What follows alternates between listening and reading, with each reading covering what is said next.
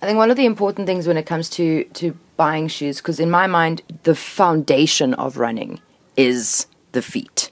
These are the things, this is your equipment, this is your racing car, this is your bicycle, this is what's going to be taking you through the 10Ks. So you need to make sure that this is taken care of. When people come in and they have absolutely no idea, so where's the best place to start? How do you find the right shoe for someone? Look, I think we look at certain foot shape, body mass, and obviously we'll try on a couple of options and see what the person is most comfortable in, and we will duly advise from there what we think would work best for them. You need to be comfortable in what you're wearing, but yeah, we will certainly advise what we feel visually looks best. So essentially what you're doing is you're looking at somebody walking or running in front of you with the different shoes to see how their foot or how their legs or body, what are you actually looking at physically? Okay, so you're looking for sort of what the foot is doing. Is the foot rolling in, pronating severely? Is it supinating, rolling out? And yeah, if the person has could come in with an old pair of shoes, so we could look at any sort of wear patterns to give us a little bit of a head start.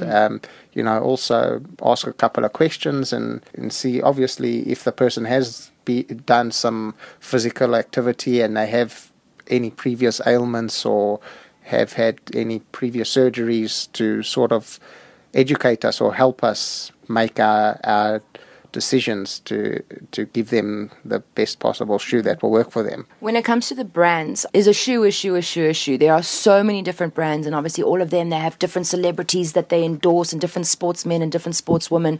But I mean, honest to goodness, the shoes just go on your feet and then you run. But do they make a difference? Are the different brands tailored differently? Do they fit differently? Look, I think ultimately it comes down to personal preference. We will always give a person 2 or 3 sort of choices in different brands, and brands have reputations for being wider than others. If a person comes in with a super wide foot, there are brands that offer us width fittings that have extra wide fittings. Which are the shoes that are known for being very slim, and which are the shoes that are known for being a lot wider? Because there are some people who have decided in their lives that they really want to be a person who wears, let's say, Puma, because I've seen Selena Gomez is an ambassador, and I've decided, but maybe it's just not for me because they're just wide or they're too thin, or so which ones, for people listening, are the ones that are generally for slimmer feet, and which ones are generally for wider feet, and maybe which ones don't matter? I don't know. Yeah, look,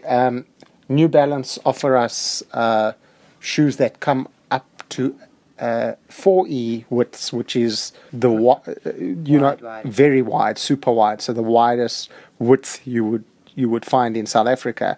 You also get a 2E option, which is obviously not as wide as a 4E, and a standard D. Saucony and Asics also offer us a wider option.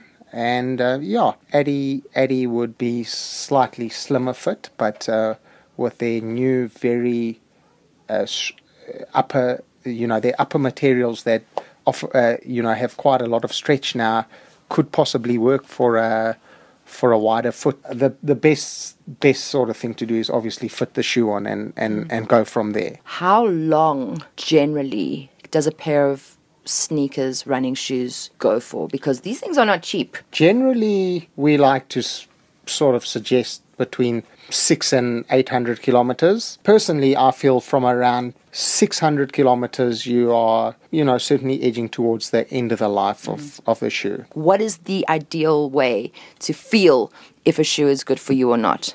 Certainly bigger rather than smaller. You don't want the shoe to be sitting absolutely flush. You want about a thumb width of space between the longest toe and the end of the shoe. So take into account that if you're running distance and in the heat, your feet do tend to swell. And when you are running downhill, you don't want your toes smashing in the end of the shoes, because that's certainly going to cause a lot of trauma to your toes. But I mean, if you have the space, surely your feet are going to slide forward. There's more space for them to slide into, whereas if they're right up against the shoe. Not necessarily, because if you lace them and you are in the correct footwear. Your foot should be reasonably secure and shouldn't slide up and down. Okay. You know, so yeah, certainly you certainly do want excess room. Okay, so let's say these shoes in front of me here. So you're going to put your heel towards the back, and then there should be one thumb space between The longest toe, which is often the big toe, but not always, and then the top there. And then the laces fitting around here, you're going to do that like quite snug. And then at the back, or... Yeah, look, there are certain lacing techniques to grip the heel. And you also don't want to tie the shoe too tightly on top. You know, you need to take into account that your foot is going to swell, so you don't want... You know, it needs to feel right, and I think once again that comes down to personal preference. It needs to feel comfortable. Your foot needs to feel secure. Just right comes down to the individual. Craig, I've learned a lot, and I hope that people wanting to learn about shoes and running and get this 10K thing underway find some benefit to this. Thank you so much for your time. And if you had some parting words for somebody wanting to get into running, what would you say to them? Go out, give it a shot. Could change your life.